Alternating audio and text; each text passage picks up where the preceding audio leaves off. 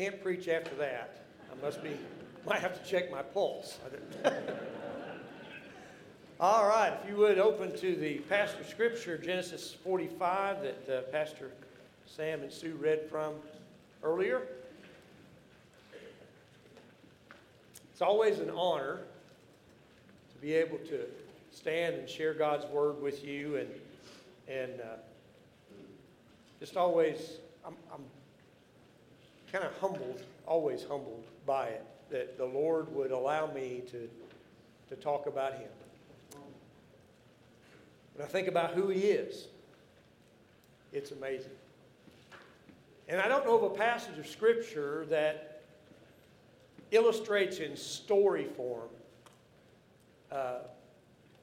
more beautifully than the story of Joseph's life,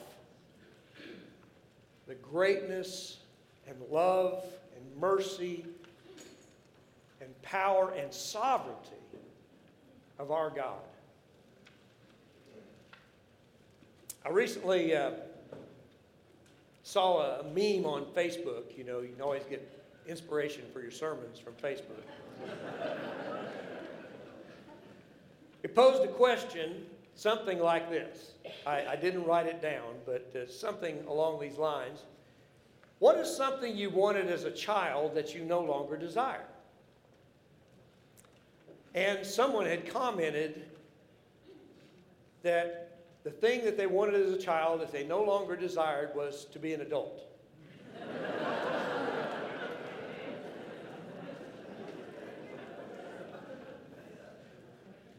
Many of you may remember, like I do, those childhood years, especially as you become a teenager, and you start thinking about, if I could just get out of this house, if I can just get away from my parents, I can do whatever I want. Was anybody else like me who thought that at one time in your life? And maybe there are some in this room who think that now. Well, turn to someone older and ask them how that's working out for them.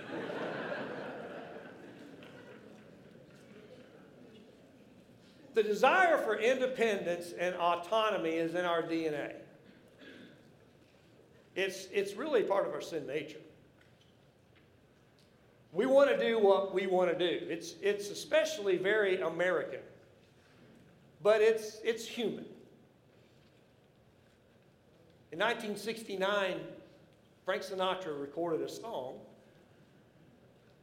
that topped the charts in England. It was in the top 40 in the UK for 75 weeks. Anybody want to guess what the song's name was? My Way. Many others have sung that song too, Elvis Presley and some others. I Did It My Way. It's interesting that stayed on top of the charts for so long, isn't it? Because it's who we are. We want to do it our way. Proverbs 14:12 says this, there is a way that seems right to a man, but its end is the way to death. We want to do what seems right to us, but God says if we do what seems right to us, that leads to death. Proverbs 16:9 says this, the heart of man plans his way, but the Lord establishes his steps. We may think that we know the way, that we know what's best, and we want to do it our way. And our way is the way that's going to give us happiness. It's the way that's going to fulfill our lives. But God's Word says we can plan that, but He's the one who establishes our steps. The story of the life of Joseph is so clear in seeing in someone's life in real time what the sovereignty of God looks like. The word sovereignty is an interesting word. The definition of the word means to have supreme power, especially over a body politic, according to Merriam-Webster. Supreme power. You know, there's a movement in our nation today entitled or called sovereign citizens. Have anybody ever seen anything about the sovereign citizens? A sovereign citizen is someone who believes that they're not under the authority of the government and that they are sovereign on their own. Sometimes when we use the word sovereign, we talk about a sovereign nation. A sovereign nation is defined as a nation that has a centralized government with the power to govern a specific geographical area. Well, if you're a sovereign person, you still can be arrested by the police and incarcerated. You can say all you want that you're not under the authority of the law, but the law can still be executed upon you.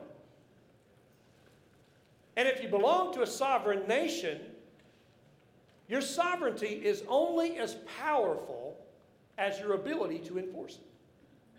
If you have any doubt about that, ask the people of Ukraine. By definition, there is only one who is sovereign. Isaiah 44, 6 through 8 says this, "Thus says the Lord, the King of Israel and his Redeemer, the Lord of hosts. I am the first, and I am the last. Besides me, there is no God. Who is like me? Let him proclaim it. Let him declare and set it before me. Since I appointed an ancient people, let them declare what is to come and what will happen. Fear not, nor be afraid. Have I not told you from of old and declared it? And you are my witnesses. Is there a God besides me? There is no rock, I know not any." Our God is the only God. And he is the only sovereign. So if we're going to deal with understanding and responding properly to God's sovereignty, we need to start by getting a grasp on it. I use the word understanding loosely because I don't think we can truly understand God's sovereignty. But I think we can get somewhat of a grasp on it because we need to understand it to some degree in order to understand properly how to respond to it. The next chapter in Isaiah that I quoted from Isaiah 44, the chapter following, chapter 45, God is talking about a man named Cyrus. Many of you know who Cyrus was. Cyrus was king of Persia. And he's talking about this man in chapter 45, and Isaiah, the prophet, is telling this about Cyrus 150 years before Cyrus was even born. And here's what he says. Isaiah 45, 1 through 7. "Thus says the Lord to his anointed, to Cyrus, whose right hand I have grasped, to subdue nations before him, to loose the belts of kings, to open doors before him that gates may not be closed. I will go before you and level the exalted places.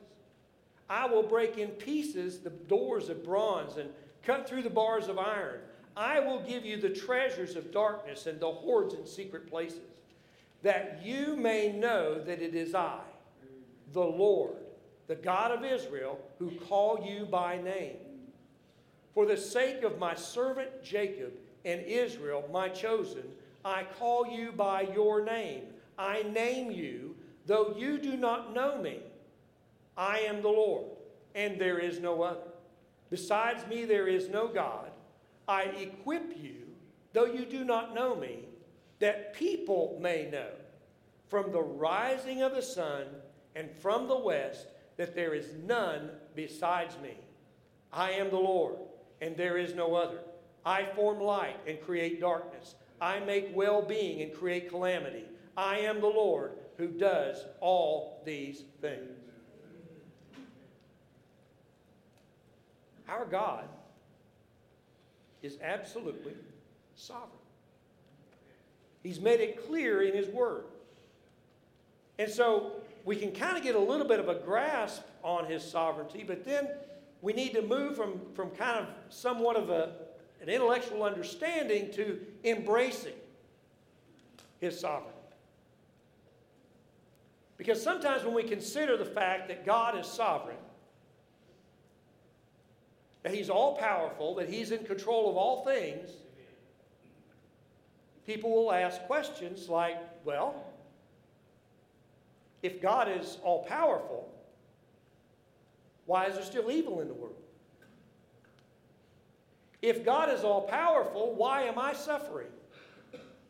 Why am I going through this present distress? Now, we could have a whole sermon series on this.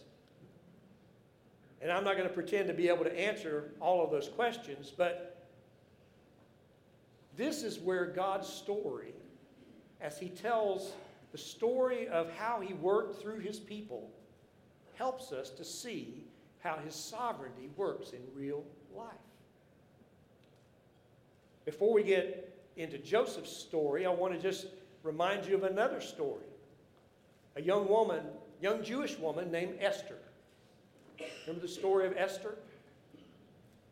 Esther was living under the rule of another nation, and the king decided to have a drunken party.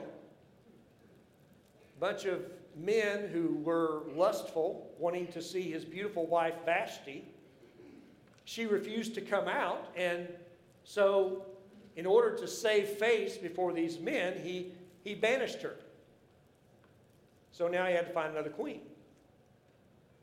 And in looking for another queen, they held somewhat of a beauty contest and found Esther. And Esther was, through time, became the queen, and then there was a conspiracy to destroy all the Jews. And Esther had been raised by a godly uncle. His name was Mordecai. And when the time came for Esther to stand up for her people, for her to say something, to try to save them, Mordecai said this: "Do not think of yourself, that in the king's palace you will escape any more than all the other Jews. For if you keep silent at this time, relief and deliverance will rise for the Jews from another place. But you and your father's house will perish. And who knows whether you have not come to the kingdom for such a time as this?" She had come to the kingdom for that time. God had worked in His sovereignty to put her in that position for that time. He had worked through all those circumstances to cause what would glorify Him to take place, what would protect His people and preserve the line of Christ. Many of us are very familiar with Romans 8:28, which says, "And we know that for those who love God, all things work together for good, for those who are called according to His purpose. For those whom He foreknew, He also predestinated to be conformed to the image of His Son, in order that He might be the firstborn among many brothers." God works all things, the good things, the bad things, righteousness and sin, right choices and wrong choices, joyful things and tragic things. God works all things together for good for those who love Him. It is all done so that He would make us more like Christ. So we often don't understand the difficulties we go through, tragedies that we encounter, but in order to be able to navigate through life, we need to learn what Joseph learned. Amen. We need to learn the things that Joseph learned. And he didn't learn these things in Sunday school. Would have been nice if he'd just been going to church or going to synagogue, or in his day, they didn't have the synagogue, but if he'd just been taught at his father's knee all of these things and learned them perfectly. But that's not the way Joseph learned these things. Joseph learned what he learned through the terror of being thrown into a pit and hearing his brothers plot his murder. And he was crying out for their mercy, and they ignored him. Joseph learned these things through being sold by his own family into slavery. Slavery. Joseph learned these things when he was falsely accused, when he had done absolutely nothing wrong and tried to do what was right before the Lord, and he was imprisoned because he didn't sin. Joseph learned these things when he was forgotten by the cupbearer for 2 years, after he had faithfully served the Lord and interpreted the man's dream. Joseph learned these things when he was separated from his family for 22 years, and his beloved father he was not able to speak to or even know if he was still alive. Joseph learned these things when he was sitting on the throne in Egypt, and those who had betrayed him came before him and bowed, and he had the opportunity to take vengeance on those who had treated him so horribly. But he showed them grace instead. See, these lessons are not learned through a life of ease. These lessons are learned through difficulty, through trials, through heartaches. So that brings us to our last point. Well, we got there quick. Don't get too comfortable. I have 5 pages of notes, and I never have 5 pages of notes.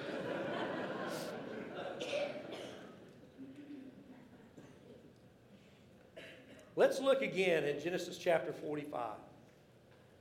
And we're not going to read the whole thing, but I just want to start in verse 5, or verse 4 rather. It says, "So Joseph said to his brothers, 'Come near to me, please.' And they came near. And he said, 'I am your brother Joseph, whom you sold into Egypt. And now do not be distressed or angry with yourselves, because you sold me here. For God sent me before you to preserve life. For the famine has been in the land these 2 years, and there are yet 5 years in which there will be neither plowing nor harvest. And God sent me before you to preserve for you a remnant on earth, and to keep alive for you many survivors. So it was not you who sent me here, but God. He has made me a father to Pharaoh, and lord of all his house, and ruler over all the land of Egypt. Hurry and go up to my father, and say to him, Thus says your son Joseph, God has made me lord of all Egypt. Come down to me, do not tarry. You shall dwell in the land of Goshen, and you shall be near me, you and your children and your children's children, and your flocks and your herds, and all that you have. There I will provide for you, for there are yet 5 years of famine to come, so that you and your household and all that you have do not come to poverty. So I want to read this because I want us to think about, how did Joseph respond to the sovereignty of God? We've just enumerated all the difficulties that he has been through. Actually the last 7 years at this point haven't been too bad. But the previous 13 were pretty rough. He went through a lot to get to this point. And if you remember, once he had begun serving Pharaoh in Egypt, he got married and he had a couple of kids, Manasseh and Ephraim. And one son's name means to forget, because he said, God made me forget all my trouble in my father's house. And one son's name meant fruitful, because he said, now God has made me fruitful in this new land. And so really, Joseph has tried to put all this stuff behind him. But even though he's done that, he has not forgotten what God has taught him. And I want you to see how he responded, because in this whole story, obviously Joseph is the most Christ-like individual in the story. He's the one who responds in the right way. He's the one whose example we want to follow. So first of all, how did Joseph respond when he was confronted with his brothers? Well, we know that he put them to some tests, kind of ran them through the ringer a little bit, and God was using that to do work in their lives. But Joseph showed them kindness. In verse 4, he said to them, "Come near to me, please." Why did he have to say that? Because when he identified himself as Joseph, they were scared to death. They didn't know what to say. That was the last thing they thought. When they talked about Joseph to Joseph, who they didn't know was Joseph, they said, of Joseph, one is no more. One of our brothers is no more. As far as they knew, Joseph was dead. And if he wasn't dead, he was certainly not Lord over all of Egypt. I mean, you're not expecting your little brother who you were going to kill and then you sold into slavery to show up sitting on the throne. They were understandably disturbed when he said, "I am Joseph." They didn't understand. How could you even digest that information? But what did Joseph do? He said, "Come near to me." He invited them to come close to him. And he was gentle with them. He said, "Come near to me, please." And they came near. And he said, "I am your brother Joseph, whom you sold into Egypt." No one else knew that they sold their little brother. It had to be him. But he was gentle and kind with those who wronged him. The second thing that I noticed about how Joseph responded to God's sovereignty is that he comforted others with the truth that God had taught him. In verse 5, what does he say? He says, "And now do not be distressed or angry with yourselves because you sold me here." I have an older brother. If my older brother sold me as a slave, I don't know if I could have said that to him. At least not at first. It might have taken me a little while. I would have wanted him to squirm. But Joseph said, "I don't want you to be angry with yourselves. I don't want you to be distressed." Why? Because look at what he shares with them. In verse 5, he says, "For God sent me before you to preserve life."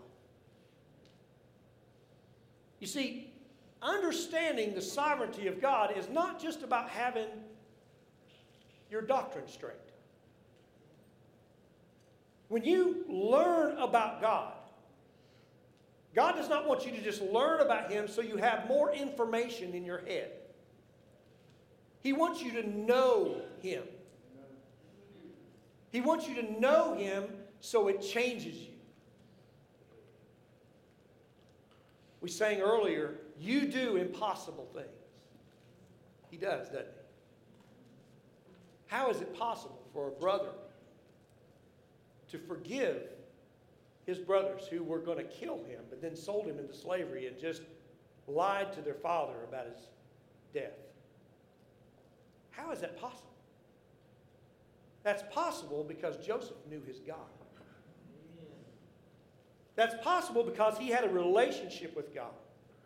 And God had taught him something. And it wasn't just head knowledge with Joseph. It was transformational. Transformational. The third thing that I noticed about how Joseph responded to God's sovereignty is that he saw God's hand in his life and he submitted to God's purposes. He saw God's hand in his life and he submitted to God's purposes. Look in verse 7. He says, "And God sent me before you to preserve for you a remnant on earth and to keep alive for you many survivors." God had a purpose. God's purpose was to keep you alive. I don't know that I wanted them to stay alive after what they'd done to me. But to understand God's purposes, God's purpose was to keep them alive. God's purpose was to preserve a remnant. God was doing a work. You know, we know the rest of the story. The work was to bring a Savior. The work was to save you and to save me. You see, this is our history. We wouldn't be here if it hadn't been for this. Amen. We wouldn't know Jesus if it hadn't been for this. Joseph knew he was part of God's plan.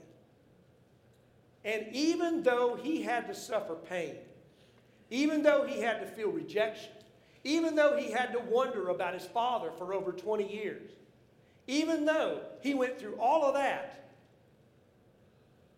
he was willing to set aside his own comfort, his own opportunity to get vengeance,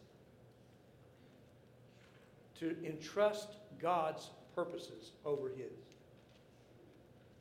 And then I want you to notice something else. He made a plan of what to do next in light of what God had revealed to him. Verse 9, it says, or verse 6, excuse me. Let's look at verse 6 again. It says, "For the famine has been in the land these 2 years, and there are yet 5 years in which there will be neither plowing nor harvest." Now, how did he know that? Well, he knew that because you may remember the story of how he got out of prison.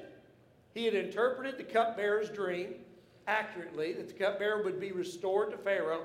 2 years went by. The cupbearer forgot about him. That also was part of God's sovereign plan. And then after the 2 years, Pharaoh had a dream. He had 2 dreams, as a matter of fact. And those 2 dreams, Joseph later said, were one. And they were telling Pharaoh something that God was going to do. And so Joseph knew what God was going to do. God had revealed it to him. God said that there were going to be 7 years of plenty. There was going to be so much abundance that they would tax the people 1/5, and they would put that grain aside. And then there would be 7 years of famine. And so Joseph has not only remembered what God has said, but he has witnessed what God has said coming true. He's already lived through 7 years of plenty.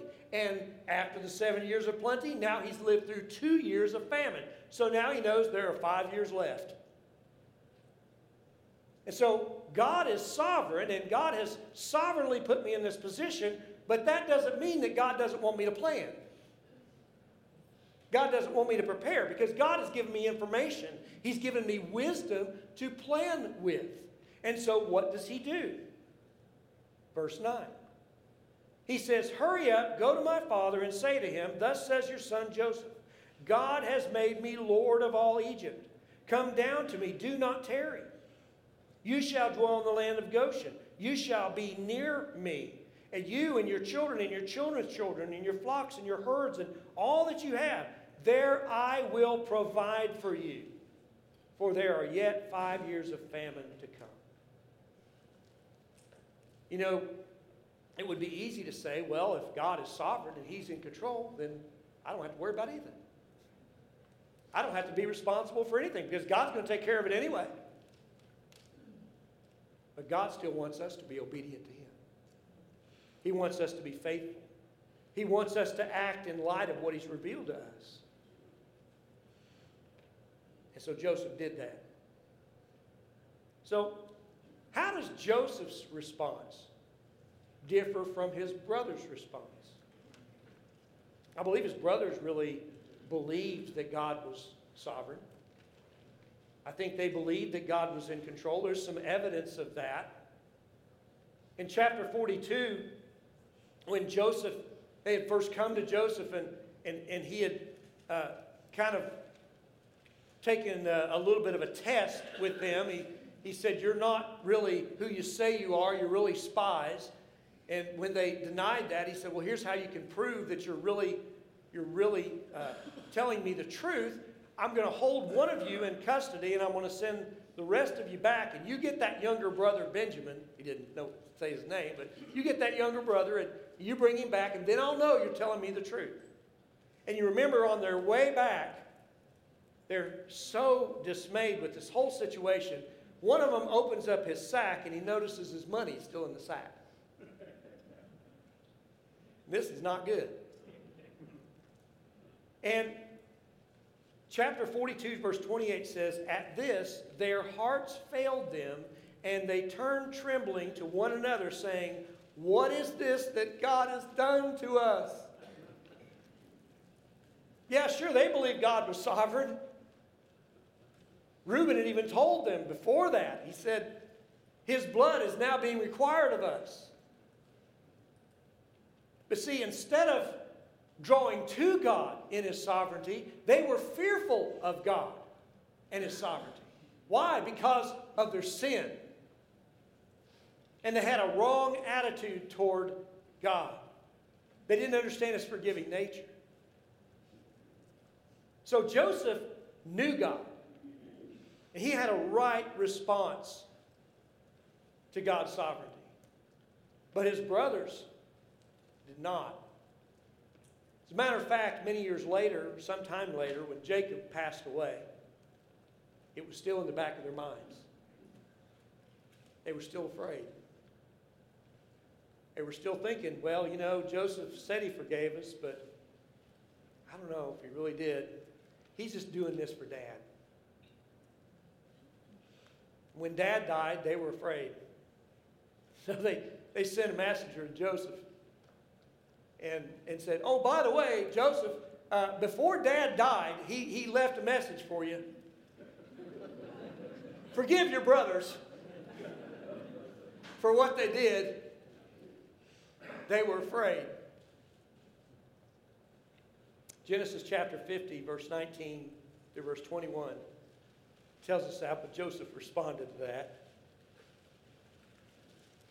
It says, but Joseph said to them, do not fear, for am I in the place of God? As for you, you meant evil against me, but God meant it for good, to bring it about that many people should be kept alive as they are today. So do not fear. I will provide for you and your little ones. Thus he comforted them and spoke kindly to them. Now, there are two things I want you to take away from this message today. One is, God is sovereign. There is no one like him. There is no other sovereign but him. But the second thing I want you to remember is just as important. Your sovereign God has nail prints in his hands. Your sovereign God died for you. Amen. You don't have to be afraid. You know, one of the most repeated commands in Scripture is fear not. Fear not. You do not have to be afraid of the sovereign God, because he came to earth to be like us. He came to earth to die in our place because he loves you that much. Yes, he's orchestrating all the events of the world. He's in control of kings and presidents. nations, lives of families and individuals. And there is nothing that is outside of His power. Amen. But He loves you. He gave everything He had for you because He wanted you to be with Him. Our sovereign God has nail prints in His hand. And if we know Him like Joseph knew Him, we don't have to be afraid. We don't have to fear evil. That doesn't mean that evil won't happen. Evil happens. But you don't have to be afraid. Because your King is in control. He's known for mercy. He's known for a cross. He's known for an empty grave. He is King of kings, the Lord of lords. Amen. Let's pray. Heavenly Father, Lord, we are so grateful that you are our King. We're so grateful, Lord, that yes, you are the only God. There is no one beside you. There is no one who can stay your hand. There was no one who says, why are you doing this? Lord, you are absolute sovereign over all things. And yet you love us. You care for us intimately. You even know the number of hairs on our heads. You know every detail about us, and you love us anyway. Father, we are so grateful for the privilege of knowing you. Father, I pray that as we close today, that your name would be glorified in our hearts, that we would recognize you for who you are, but Lord, most of all, we would not be like Joseph's brothers who cower in fear of you, but we would run to you and trust you, put our faith in you. For it's in Jesus' name we pray.